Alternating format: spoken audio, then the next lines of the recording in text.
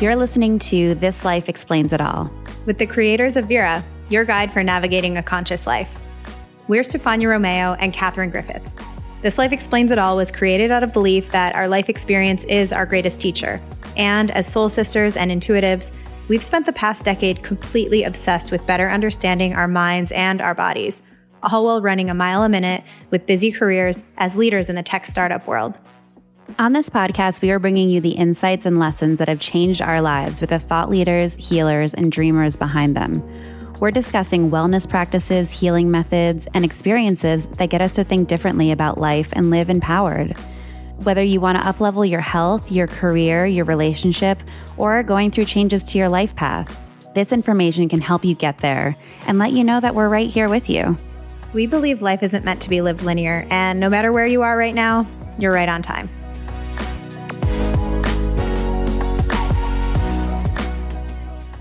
Hey guys, it's Kat. I'm in Sydney, Australia. And it's Stefania, and I am in Santa Monica, California today. Today we're talking to acupuncturist and nutritionist Karen Siegel. An expert in Eastern medicine, Karen deeply understands the mind-body connection. She's been practicing nutrition for 40 years. Guys, she is a legit OG. And she's had her own practice treating patients through acupuncture, herbal medicine, and integrated nutrition for over 15 years. So she really combines both the nutrition and the principles of Eastern Chinese medicine. Yeah, and she has a master's in public health and Oriental medicine. And she has a wealth of knowledge on how to treat common imbalances in the physical and mental through changes with your diet and lifestyle. She leverages various strategies of traditional Chinese medicine to help patients overcome acute and chronic problems with pain, as well as symptoms of anxiety, stress, depression, fertility issues, digestive problems, migraines, and so much more. And we are going to be talking about all of them in this conversation and what you can do if you're experiencing any. So before we get into the conversation, Stefania, what have you been up to in Santa Monica? Well, I'm in Santa Monica now. I came back I was, as you know, on the East Coast visiting family and spending some time there. I'm now in Santa Monica. Normally I'm based in San Francisco, but I'm really happy to be in Santa Monica right now because I'm right by the water. It's so beautiful. And it just feels like the energy is a little bit freer and more flowing here than it was and is in San Francisco. And so I feel really, really grateful that I can be spending time in this beautiful place, be near the beach. It's absolutely amazing. I'm staying in an area where there is an elevated park overlooking the ocean. And every morning I go out and look at it and my jaw drops. And I just think how absolutely gorgeous it is. And I just get to take it all in. And so I love it. I'm happy. That's great. I think it's so amazing living by the ocean. I live near the ocean too, being in Sydney. And I feel like sometimes I take it for granted a little bit. And I have to, as you were just talking, I was like, I have to remind myself to be grateful and to just look at it every day. Yeah. I feel like we get so caught up in everything. So I've just been enjoying my time here. I've been riding my bike around, getting active. I've been getting really into my dog's health lately. So Kat, you and I were talking about this recently, or you and I were talking about this today, but my little doggy, Charlie, who I love, he's 11 years old and he is starting to get a little bit slower maybe. And I think that maybe it's normal, but I'm also have gone in some very deep rabbit holes researching dog health, dog longevity, early symptoms, XYZ. And so I have now begun this study and mission of helping my dog to have longevity and feel good. And I'm kind of obsessed with this right now and making sure that he's good and okay. And if anyone listening has any tips or advice for me for an older dog and might be able to relate to what I'm experiencing right now, I would really love to hear it. Yeah, that's hard. I feel like I know that with my family dogs, and my brother has a dog. I don't know exactly how old he is, but I think he might be around 11. And you can see, they're just slowing down a little bit. They're not moving as fast. They're not getting as excited. Yeah. And I think it's just probably a normal part of the process. I know, but I really want to biohack. I want my dog to be like a canine biohacker. So I really am going to be doing some research on this. Actually, if anyone is interested in me talking about what I'm doing and the researching of my dog biohacking in the coming weeks, please let me know because I can share what I'm doing. Maybe Karen can see him. Oh, I know. Well, actually, they do acupuncture for dogs. So that's one of the things that I'm looking into. And dogs can really benefit from acupuncture. Yeah, get that blood moving. Mm-hmm. What are you up to? What's been going on with you? For those of you who may have not listened last week, I did high intensity for the first 2 weeks of my cycle and then slowed it down and just did more introspective workouts or body strength classes in the second half. And I haven't really noticed too much of a difference yet, although I started craving different types of workouts and I joined a yoga studio. We are allowed to go to studios now for the time being. Mm-hmm. Which is nice to just get back out and be around people. So I started doing yoga, which I normally don't. I only like yin yoga, which is that really slow stretching kind of, you're basically lying down the whole time in a way. I usually only like that type of yoga, but for some reason I wanted to do more of a vinyasa flow. So I went to a heated class and I really, really loved it. It was like the energy and everything was just moving out of my body. And it just was like my body was just moving in a different way that it's not used to, because normally I'll just run or do something a lot or walk or run. So I've been doing that now for 3 or 4 times a week. And I really enjoy it. And I look forward to the classes, which I never thought I would say with vinyasa because I haven't really liked it that much in the past. Yeah, you look kind of glowy. Your skin looks really good. Maybe that's part of it. Thank you. I think it's also because I'm sweating. It's a heat. It's kind of like when we used to do Bikram yoga. Uh-huh. I'm sweating so much in the class and you're in the heat. So I have to make sure I wash my face after. Because, you got to release the toxins. Exactly. Well, we want to get into the conversation because we are covering a lot in this conversation. It's all about how to really understand and integrate the principles of Eastern medicine along with nutrition and what you can eat for your body type. So that's really at the core of this episode and what we want to share with you. So shall we get into the conversation? Yeah, let's do it. So we're talking to Karen about her story, how she followed her instincts that led her on the path that she was always meant to be on, how she took a leap and made a career transition at 40 years old, which is awesome. We talk about the different elements that are present in our body. So the yin, yang, and qi, and what happens when they are out of balance and how to get them back on track. Yeah. And we spend a lot of the episode going over the 9 body types in Chinese medicine, what each presents as, and then what to eat and what not to eat to balance out your body constitution, depending on which type you are. So we're going to go through all 9. So make sure you listen for yours or listen for what you might be experiencing or might be out of balance. For me, I resonated on some of what she shared in the qi stagnation.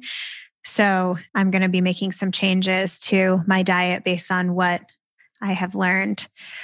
So let's get into the episode. Karen Siegel is such an amazing woman. She was a joy to speak with. And like Kat said, beyond her wealth of knowledge, her spirit and her path is really interesting. I really love and admire someone willing to who has the guts to make a career transition at 40 and then become really successful and feel like she's doing her life's work.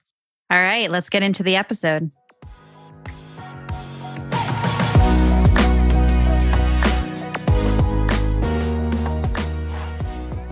We had that one conversation a little while back, and I was just really fascinated by all the knowledge that you had and the way you talked about Eastern medicine in the body and nutrition. And since then have been thinking that it would be amazing to get you on the podcast. So I'm really glad that we were able to make it happen. As we get started, I think it would be great if you could share a little bit with us about how you got into this work and what kind of work you do. It was a circuitous route in that I have been a dietitian for a better part of 40 years, a registered dietitian from the traditional Western medical perspective. And I was already doing nutrition therapy counseling or try something different. And I had so many mental health professionals already referring to me. I said, why go there? They're already referring to me. And I thought, I'm just going to, I knew this doctor who had done part of his residency in China, and he went to an acupuncturist. He's an anesthesiologist. And so I just went to this Chinese doctor. He barely spoke any English, and it was way out, and I barely filled out any paperwork. And he said, "Why are you here?" And I said, "No, you tell me," And he asked me questions about allergies and back pain. And I was just kind of amazed by the experience. And I said, "Where can I learn how to do this?" And I was living in Houston, Texas at the time. And there was actually the American College of Acupuncture and Oriental Medicine in Houston, 15, 20 minutes from my house. And he told me about it. And at the age of 40, I applied, and go get your transcripts, from, 20 years earlier and get a master's in Oriental medicine. But I did, and I haven't looked back. I tell people I'm the perfect example. You can teach an old dog new tricks. At the age of 40, I was able to access my brain and learn this whole new form of medicine. And here I am. I've been practicing 17 years since then. So, I started when I was 40 and I graduated a month before my 45th birthday. So it's the journey that you take when you just kind of listen to your instincts and you honor what feels right to you. I love that. And that's so incredible. And I totally agree with that. Just listening to your instincts and seeing where it guides you. You mentioned earlier on the non-diet approach. And I was wondering if you can go into that a little bit more, what that means. So ultimately, the way I was trained is kind of like a triangle model: diet, behavior, modification, and exercise, to be healthy and to maintain your weight. And it forgoes a really critical component, and that is the emotional relationship with food. And ultimately, if you listen to an outside person tell you what you need to eat or how much you need to exercise, you're totally negating your own body signals of hunger, fullness, fatigue.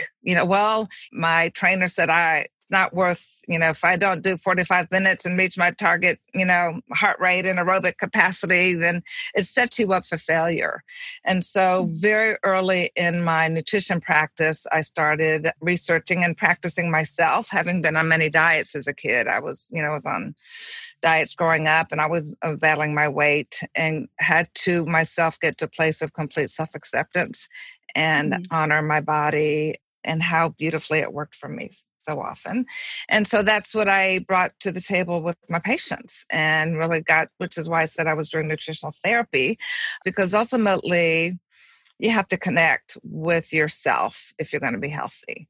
And I think we have to explore our relationship to ourselves, our bodies, and food if we want to have a healthy relationship with food. The interesting thing is I've been able to marry what I know from a Western perspective in nutrition and incorporate Chinese medicine, food therapy. And that's great. I feel like I have the best of both worlds because I have one foot in the Western vitamins, minerals, nutrition type world, diabetes, as well as the Chinese medicine, nutrition therapy world over and beyond, the acupuncture component. So I think I bring something that I don't know anybody else who has that combination of expertise.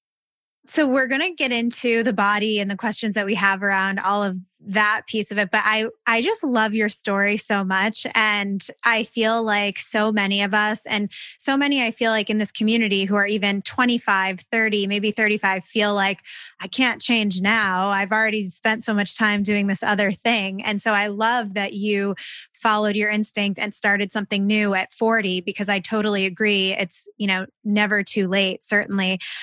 Is there anything else that you would say that you learned that you would share with others who are thinking about taking a leap of faith, aside from obviously listening to your intuition and instinct, that you learned from following that path? I think you have to be at a crossroads in your life. And I knew where I was sitting in my office 8 hours a day working with really challenging, difficult to reach adolescence. Didn't want to be there or didn't want to eat, and trying to access that, or the adults, or the 75-year-old anorexic who was, I would say, when you're even older and sitting in your rocking chair, are you going to wish you hadn't had that piece of cake? Are you going to wish, gee, why didn't I just have it and just live my life? And I was just kind of maxed out. And I knew so many of my patients presented with other problems like anxiety, depression, constipation, body pains and aches. And I felt like, gee, what I'm doing is really important work. And I continued to do it even once I graduated and got my degree in Chinese medicine. But I was able to combine the two with acupuncture and herbal medicine along with the nutrition therapy. So I think you have to be at a place where you feel stuck. Yeah. And I guess you have to recognize that you are stuck before you can take that leap, right? Yeah. And give yourself, I've always said, if you don't throw it out to the universe, then nothing's going to come back to you. Or if you always do what you always did, you'll always get what you always got. And that's one of my favorite sayings. And so if you're not where you want to be, then throw it out to the universe and see what comes back to you. I love it. I love that. And in that way also, our tougher experiences, or when we really do feel stuck, they're a great gift to us because they're helping us to push us on a different path. So I really love that. Absolutely. That stuckness is a lesson. Absolutely. And if you can pay attention to it, it can open up a whole world for you. Absolutely. Yeah. Which also has a lot to do with acupuncture, right? Because a lot of stuckness, acupuncture can help. The mental health professionals are referred to me for their eating disorder patients. So we collaborated they would be in therapy and I would be doing the nutrition therapy. But once we started doing acupuncture in addition to the nutrition therapy, those blockages in the body just aren't physical. We have emotional blockages, right? And so acupuncture being a very holistic, treating the whole the body as a whole, when you move that stuck energy, the patients would go back to therapy. Some of those blockages had been opened up and they were able to actually make more progress and go deeper and connect the dots more in their therapy, in their psychotherapy. Yeah. And that's likely why, even with overweight patients, and obviously let me know if this is but something that I've been thinking about is like, if you're holding on to a lot of emotions, then you're probably holding on to physical weight as well, because it's all connected. Is that something that you see? Yeah, it's like an armor, or that can just be your body's natural weight. The height weight charts, the insurance tables are fraudulent at best in terms of what we should be weighing. And everybody's body can be healthy at a different weight. And ultimately, our health, there's ways to determine health through traditional Western, with blood work and disease states. But again, then the question comes into, is it serving a purpose for you? And what is that purpose and why do you need it? Who are we to say that somebody should not have that purpose for themselves? Mm-hmm. Well, let's get into talking about the body types and into the nutrition. So I understand it as our body types are kind of determined by the mix of the different elements that we have, or the balance of the different elements that we have in our body. Can you talk a little bit about the different elements present in the body? Those are key to understanding Chinese medicine for sure. So qi, spelled QI, pronounced CHI, basically the energy, our vital energy, how organs function with qi. Qi is what makes our heart pump, our livers filter, detoxify, our kidneys filter. So we have qi, and without qi, we're dead. Qi is what kind of is our vital energy, our vital force. Yin, YIN, is something more solid. It is something you can see and touch, like blood and body fluids. Is that associated with the feminine as it is? I've heard that with some other. Yeah. So most characteristics of yin, so it's something solid for sure in terms of the definition, but our yin energy is our calming, soothing, introspective, feminine, cooling, and moisturizing energy. So whether you're male or female, we have yin. And then we also have yang, Y-A-N. Some people pronounce it yang, but the Chinese pronounce it yang. And that's something a little bit more invisible, more of the male energy. And that is kind of like our power, our fuel, like in an engine. A horsepower of an engine is our yang energy. So our yang tends to be male and upward rising and windy. Wind is yang energy. It's moving around and kind of like the male anatomy a little bit, it goes up and it's out there, where yin is more quiet and introspective. So when we say yin deficiency, it means that there's just not enough of that energy, the cooling, moisturizing energy. And yang deficiencies is not enough power. There's not enough heat to steam the bodily fluids. There's not enough power to give us the force that we need. Could you talk about the different types of deficiencies and how you know when everything is balanced? I believe there's 9 different types. Sure. And let me say at the outset is that we are not unidimensional. So we can have a predominance of one type of body type, but normally there's a mix. And so it's important to realize I'll go through the different types. So the first one is basically the neutral body type, but the neutral body type is pretty much in balance. Their yin and yang and qi is pretty much in balance. A person is healthy, physically fit and strong, emotionally stable, with a basic positive outlook on life. They sleep well, good appetite, normal bowel movements, all the things that you look for to be in order.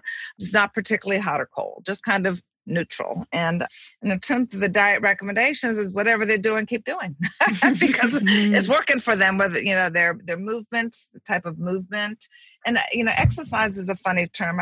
From my eating disorder days, I never use the word exercise. I use the word move, movement. And what kind of movement are you comfortable with as opposed to exercise? It has a negative connotation, for people who have an adverse relationship with exercise. Yeah.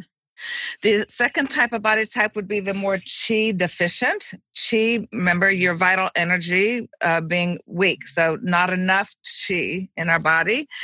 People who tend to be qi deficient have softer muscles. They're kind of flabby, tend to be more, and no matter how much they exercise, it's just kind of soft muscle tissue. Introverted and timid tend to have a softer, weak voice, a little bit more feeble, some shortness of breath, gets cold, catches a cold or flu easily, tends to be tired. A classic symptom of qi deficiency is spontaneous sweating, just like out of no reason, just kind of sweating. That means there's not enough defensive energy and the person just sweats. If you look at their tongue, and a lot of diagnosis in Chinese medicine is looking at the tongue and feeling the pulse. So the tongue will have little teeth marks along the margin. It could have loose stools or constipation. Somebody is just kind of deficient, doesn't have the energy to have a strong bowel movement or to push it out, or their digestion is so weak that have loose stools. Yeah, so that's kind of like a qi I have a question, kind of a clarifying question as we're going through all of this. Yeah. You said this, I think, a little bit, that we're not all one, but can we kind of go through a period of time where we feel like, oh, okay, like maybe I feel like I'm qi deficient now versus like this is part of who I am? Oh, absolutely. Yeah, we are dynamic people as a human being by definition, that we're constantly changing and evolving. So depending upon what's going on in our life, and things that affect our constitution can be where we're living, this kind of stress in our life, our genetic predisposition, our age, all of that can affect everything that I'm talking about. Absolutely.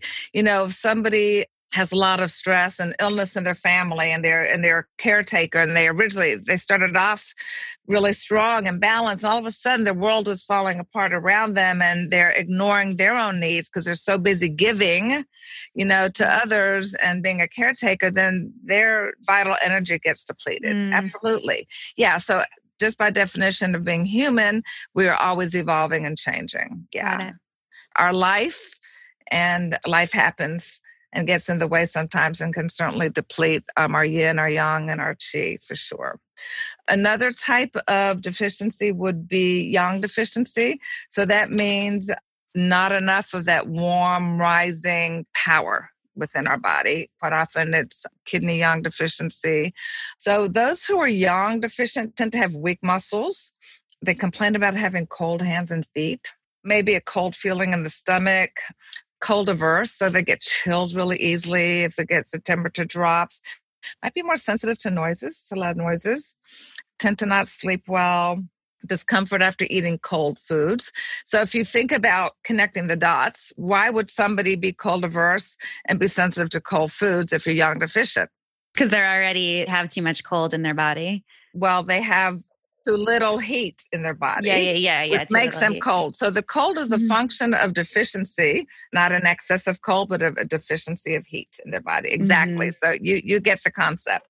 I was just going to say there was one point where I was trying to like kind of what you said in the beginning. Like I was reading all these things and like, oh, it's so healthy to have a smoothie in the morning. So I was having a smoothie every morning and it was really upsetting my stomach. And I couldn't understand why, because it was so healthy. It had vegetables, it had fruits, but my body just did not respond well to the cold food. So that makes a lot of sense. Yeah. And that's exactly where I can differentiate Western nutrition from Chinese nutrition. Because according to Western nutrition, that's really healthy for you, right? And eating salads. Right. So for a yang deficient, tongue will be pale and swollen and a little bit puffy or bulky. And they tend to be puffy, maybe some feeling of puffiness and some swelling. So if you think about diet do's and don'ts with that, is if you have a deficiency of heat, right, then you want to nourish yourself with warmer foods, right? So you would want to avoid cold foods and smoothies and things like that and have more warm, strengthening foods in your diet, soups, cooked, vegetables and that type of thing. And then yin deficiency, yin being our cooling, moisturizing, introspective energy, means if we're deficient, we don't have enough of that. So if we're deficient in yin, then we have a relative excess in yang, right? So if our yin is weak, if our cooling, then we're going to have more heat. And one of the aha moments I had when I was in school, and it was before I went into menopause, but it just struck me as like, oh man, this makes so much sense. So if our goal is to have yin and yang in balance, and as we age, either yin, generally speaking, not everybody, women tend to get more yin deficient, which means you have a relative excess in yang, right? Heat. So what is menopause? Right? But the heat that women in menopause feel is not coming from the outside in. It's coming from the inside out. The Chinese call it steaming bone syndrome. And so, women will say, I'm sweating. I'm so hot inside. But if you touch their skin, it may not be hot. It's all from within. And that's what kind of when I really understood the concepts of yin and yang when we're talking about that at school. And for women that are in menopause, I said, wow, that makes so much sense. It's not an excess heat, it's a deficiency heat that they're experiencing. Yeah. Wow. Like, wow, that's so interesting. Anyway, those who are yin deficient tend to be thinner. Quite often could be going and impatient in their personality, as opposed to the yang deficient and qi deficient, which is more timid, can quite often complain about sweaty or hot palms and soles of the feet, maybe dry nose and mouth. The tongue, if you look at the tongue, will be red or peeled or geographic if they have severe yin deficiency. So it would make sense on the opposite spectrum from yang deficiency that if you have yin deficiency, you're going to want more cool foods, right? And more moisturizing foods and moistening foods to build your yin, your fluid, and your body, your blood and your body fluids. So vegetables, celery, asparagus, carrots, those type of things, cucumber, kelp, mushrooms are great for yin. Melons, especially like watermelon, have a high water content and a little bit sweet. You want to avoid, warm, pungent foods, which are going to give you heat and you already have heat in your body. So you want to avoid warm, pungent foods and spicy fried foods if you're yin deficient.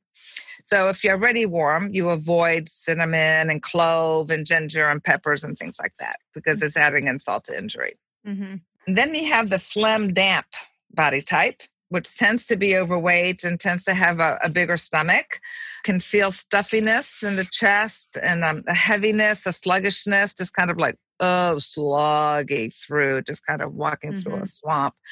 It may have a sticky or sweet taste in the mouth. And if you look at the tongue, it'll have a greasy tongue coat. Might have more throat secretions and phlegm production. There's just more damp and phlegm in the body. Tend to be sweaty in general. Have fat and sweet tooth. That's some foods that they naturally gravitate toward. Tends to be uncomfortable in humid weather, which makes sense. If you already have a lot of damp in your body, humidity is going to make you uncomfortable. The phlegm damp tend to have metabolic conditions like diabetes, metabolic syndrome, and cardiovascular diseases. So the phlegm damp, the tongue coat is white, or you can have phlegm heat body type, where you have more heat in your body, and they might actually have a thinner physique, but they'll have an oily face with more acne. A phlegm heat, they might have a bitter or metallic taste in the mouth, will be more irritable and short-tempered. With the phlegm damp, the mucus is clear.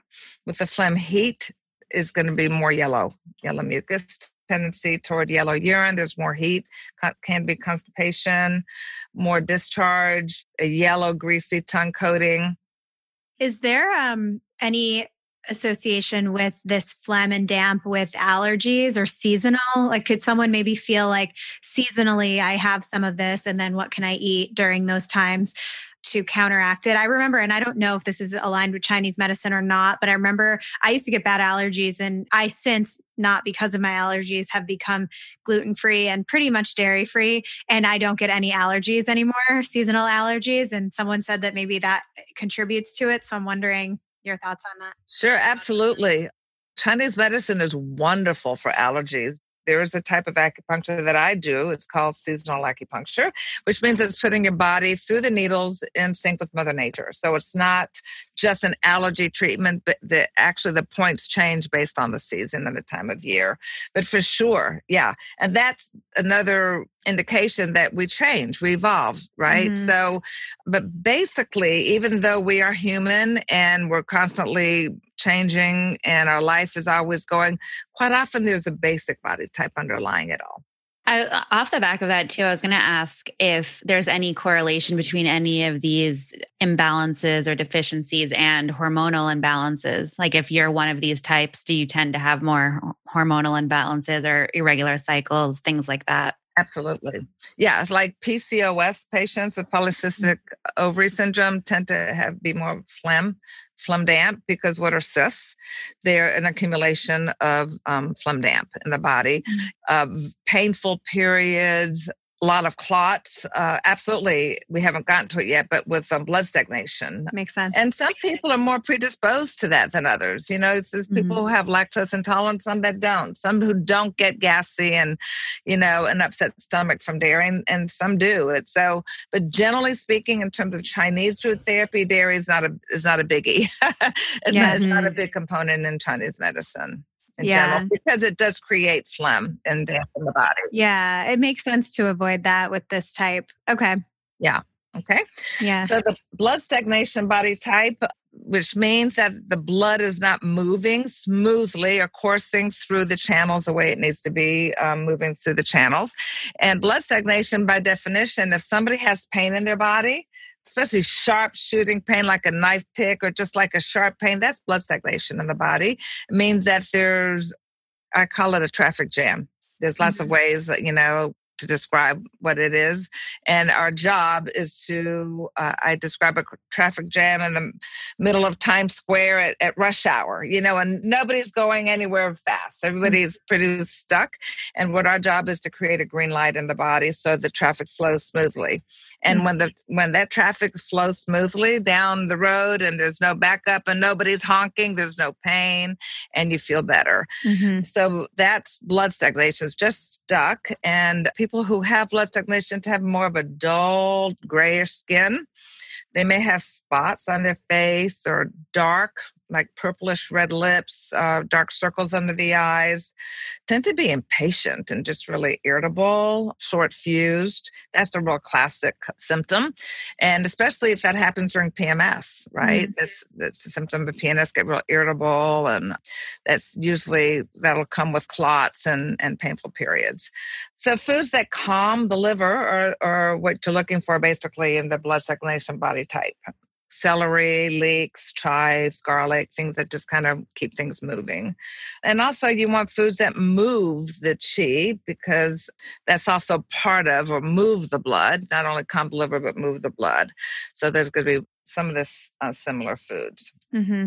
Avoid greasy, frozen foods. Alcohol and caffeine is a big one. Overly spicy foods and sugar in the blood stagnation body type. Mm-hmm. Yeah, it just kind of keeps things stuck. If you think about cold as being congealing and warm being opening and allowing things to flow. So, we get a lot of referrals from chiropractors, and the chiropractor says, on your neck where you've got pain, put ice. And I said, I know your chiropractor is telling you to use ice. I'm telling you to use warm, because ice is not going to promote chi and blood movement, which is where all the nutrients are and all the fluids are, which are going to promote the healing of the injury or where you have pain. So, or you can use a combination, but cold heat, I would say start and end in heat and do cold in the middle if you want to do cold for acute inflammation. But there's different theories, and Western says cold. And why do they do cold? Is because once you take the cold off, the heat comes so quickly that it promotes blood flow. So that's the theory in Western medicine, why you ice. But in Chinese medicine, you still want to keep that blood moving, keep the blood flow. Mm-hmm. And this is the one that you said, if you have painful periods, you're experiencing some of this? Yeah. Because I have that. Yeah. Well, you probably have a stressful lifestyle, you're doing a lot, you're going and blowing. And so that's pretty classic. I say we live in a very liver society, and it's because we're just going and we're competing and we're busy, and that creates a lot of liver chi stagnation. Okay. Is that also the 3 a.m. wake up? Because that happens to me, not all the time, but sometimes it happened to me last night, actually. Is that the liver? From 3 to 5 I think that's in the Chinese clock. I always can't. I think 3 to 5 might be actually the lung. From 1 to 3 is the liver, 3 to 5 is the lung, 5 to 7 is the large intestine, which means that in the Chinese clock, in the 24-hour period, those 2-hour periods is when that organ is most active.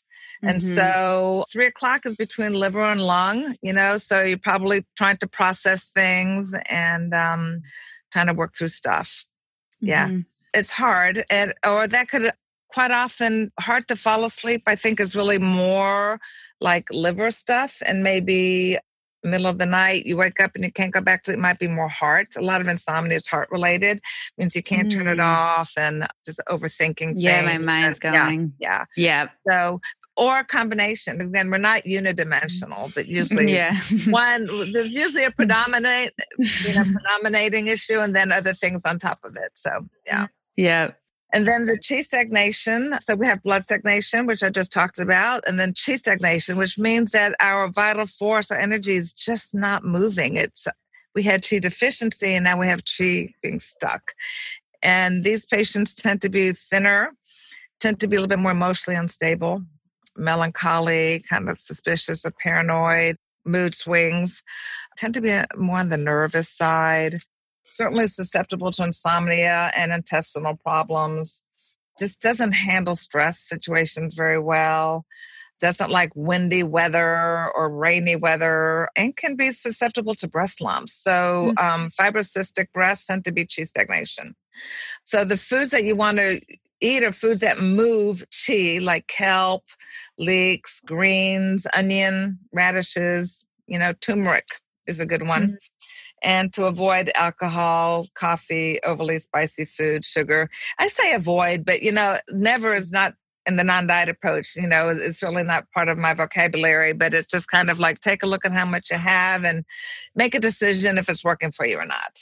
Try it without, try it with, give yourself permission to explore how you feel. And ultimately, how you feel when you eat a certain way is a much greater indicator of how you need to be eating, right? The experience of giving yourself permission to try different food combinations and different balances. There is no one right way to eat. Everybody's different. And so that's what this, this keto, you have to be on keto, you have to do this. No, one size does not fit all at all. And then the last body type is a special type. It's where you have it just genetically weak. We call it your I'm blanking out on the word. Your Jing, in Chinese medicine, the word is Jing, but it's your hereditary predisposition. And so it's your primordial, what your parents didn't give you. Maybe you were the last of 5 kids and just their essence and their strength is already depleted by the time you came around. But you just tend to have general inborn weaknesses, that sickly child, who's just kind of always sick and may have developmental issues. You tend to be inherently sensitive to medication and food and smell. There's always something that's triggering a health issue. Often have allergies or respiratory problems, nasal congestion, a lot of allergies, runny nose, panting, hard to breathe, itching a lot, just kind of general weakness. May have like autoimmune issues, right? Poor response to the environment and seasonal changes. And most of the health issues can be weather-induced, for a lot of them, because they just don't have the defensive immune strength to fight off the evil pathogens in the air. The Chinese call it evil qi and right qi, and just don't have a strong immune system to fight things off. So they tend to get sick more often. Diet alone, supplementing with that alone can only do so much for these who are inherently have inborn weakness. So of course you want to eat a lighter, easier to digest type of diet, nothing too cold, nothing too strong, nothing too spicy, just kind of a very simple, avoiding hot, spicy foods and garlic and hard to digest foods and even overly fibrous foods because the body just can't accommodate it. So just a real gentle, easy diet is, bone broths are perfect for these type of patients. Bone broth is a big thing these days. Yeah, chicken, kidney, liver, organ meats. But generally in Western say, you don't eat those. But for the inherently weak, the Chinese see that the organ meats can actually give you the energy of that organ to a certain extent. So that's kind of the thinking along those lines. Is there a type or deficiency that you're seeing more predominantly in women, say like, I don't know how many of these you have in your practice, but like women in their 30s, is there a predominant thing that you're seeing with that group? I think that we have a lot of qi and blood stagnation, and that's just stress. That's stress-induced. We do a lot of fertility in our clinic also. And sometimes patients just haven't been able to get pregnant, and before they start IVF or IUI, they come to us. So we see a lot from the reproductive doctors refer to us. And there's PCOS, there's phlegm damp, there's yang deficiency. But I think if we had to kind of come up with one, it's just our stressful world plays havoc on our psyche and on our body and our health. Is there one or two things that you could recommend more generally for anyone who is feeling stressed or feeling anxiety, what they can do? I think going to bed and having a wind down routine at night is really important. So rest. I don't think that we can heal. We can feel calm if we're exhausted. So I think sleep is really important, though that evades a lot of people in our society because of all that stagnation. So I think trying to create bedtime ritual is really a good idea. I think meditation and the meditation apps are a really good idea. I would say moving in a way that feels good. I think movement is really good for stress and anxiety for a number of reasons. One, and I used to tell this to my eating disorder patients, I want you to move not for the exercise component, but for the mental health benefits of it. I want you to clear the mechanism. Go, inhale, fill up your lungs. Look at what's being planted, what's blooming. Can you listen to the birds chirping to reconnect with a bigger part of themselves? I think we get so caught up in our own little world, our own bubble, and our own stress, we forget to look outside and see what else is going on. So I think for people who are really stressed out, reconnecting with nature, going barefoot, dirt is really grounding. And so it just helps to, you're on this, you're got to peel yourself off the ceiling and just kind of get grounded a little bit. So, I think as human beings, we are our intellect. So our mind, our body, our physical body, our mind, body, spirit, right? And our emotions. And I think if we want to be honest with ourselves, we have to take a look at the various parts of us and what feels out of sync. Mm-hmm. And if you feel like you're in a spiritual famine, kind of figure out what's going to work for you spiritually. Or if you feel like you're sluggish and you don't want to move, well, what is that about? And what can you do? So I think movement and fresh air and sleep, if I had to do just one or two things, those are really important. And then you supplement that with meditation or yoga or a type of movement that works for you, or just look within, ask yourself, what's going on? Mm-hmm. We just don't ask ourselves what's going on. We're just so reactive and we want to fix it now without exploring. Yeah. Yeah, the quick fixes. I totally agree on the mental health and movement. That's the number one reason why I do it. It's not for weight loss. I mean, that's or weight management. It's a component, but it's so much the mental health. When I do a workout afterwards, I feel so much better. So I couldn't agree more with that. Yeah. What are some of the biggest transformations that you've seen from a client adopting one of these diet changes, mental health changes, and, resolve their imbalances? Do you have examples of some transformations? Oh, yeah. I'll give you an example of one woman who came to me first as a compulsive eating patient. So she was referred to me to work on her eating and body image issues. And then she ended up being a carry into my acupuncture practice. And it was the combination that really I regulated. We found that her craziness kind of was hormonal, and, she alienated everybody every month. And it was just kind of all this drama in the family. And it was so around her hormones and her chi stagnation, her chi and blood stagnation, that once I was able to calm that stagnation and quiet it with acupuncture, she was actually able to step back and take a better look at how she was taking care of herself with food. So it was actually through the acupuncture that she was able to step back and get more regulated hormonally and emotionally. Then at that point, she was able to be calm enough to look at herself. But sometimes when we're in that place, we can't step back and look at ourselves. And so her family ended up saying, you can stop anything that you want and change, but you better not stop seeing your acupuncturist and nutritionist because we like you so much better like this. So that was pretty profound. Another one was, and this was also a big teachable moment for me, is I did some pro bono work working with veterans coming back from Iraq and Afghanistan.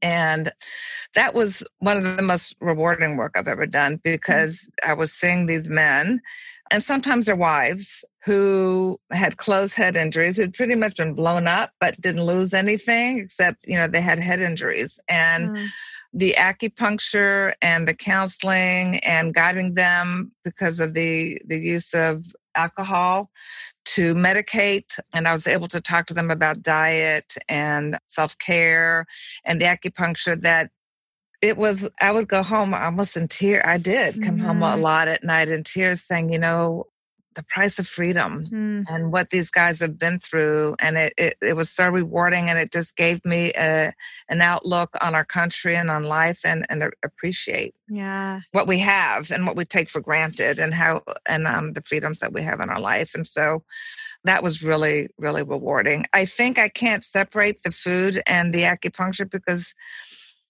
I do both.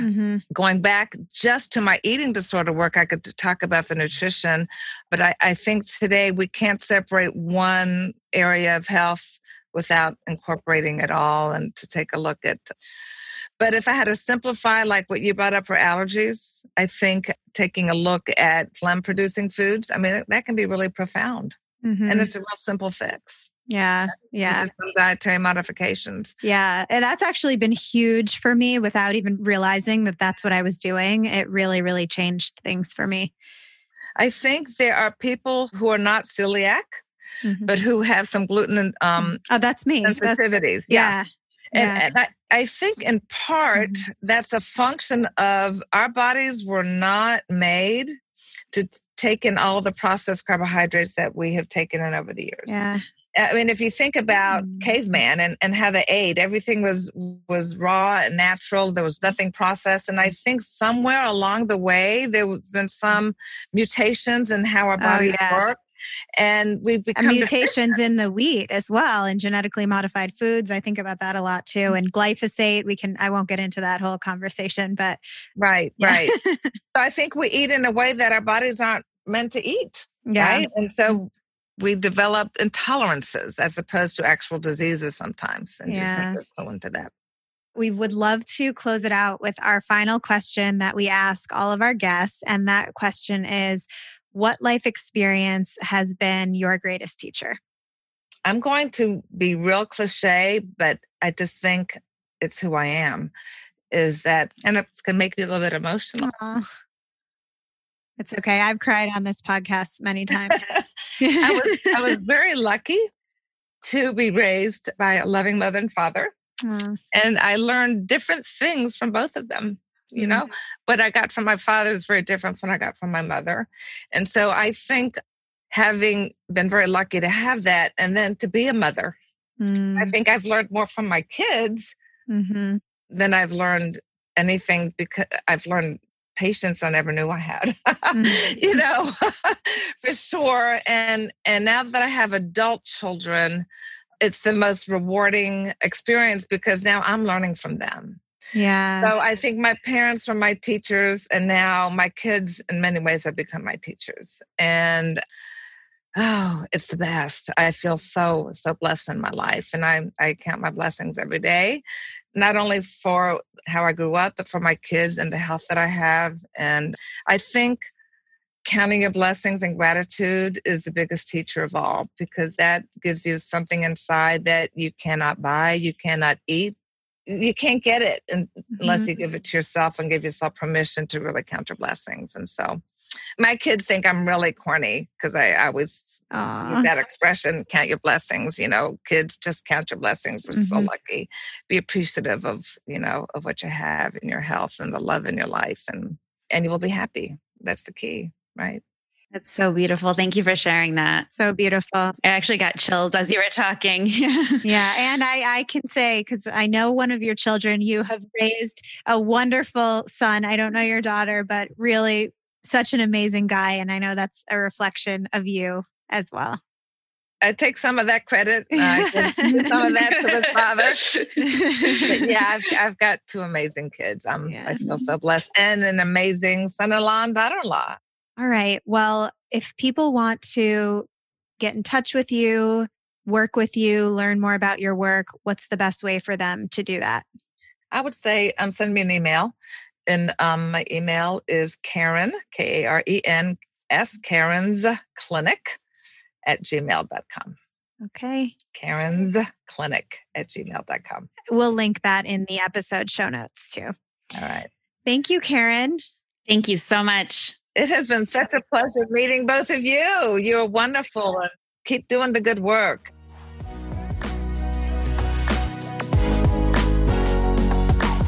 If you enjoyed this episode, please leave us a review or share it with a friend. And hit subscribe so you never miss a show.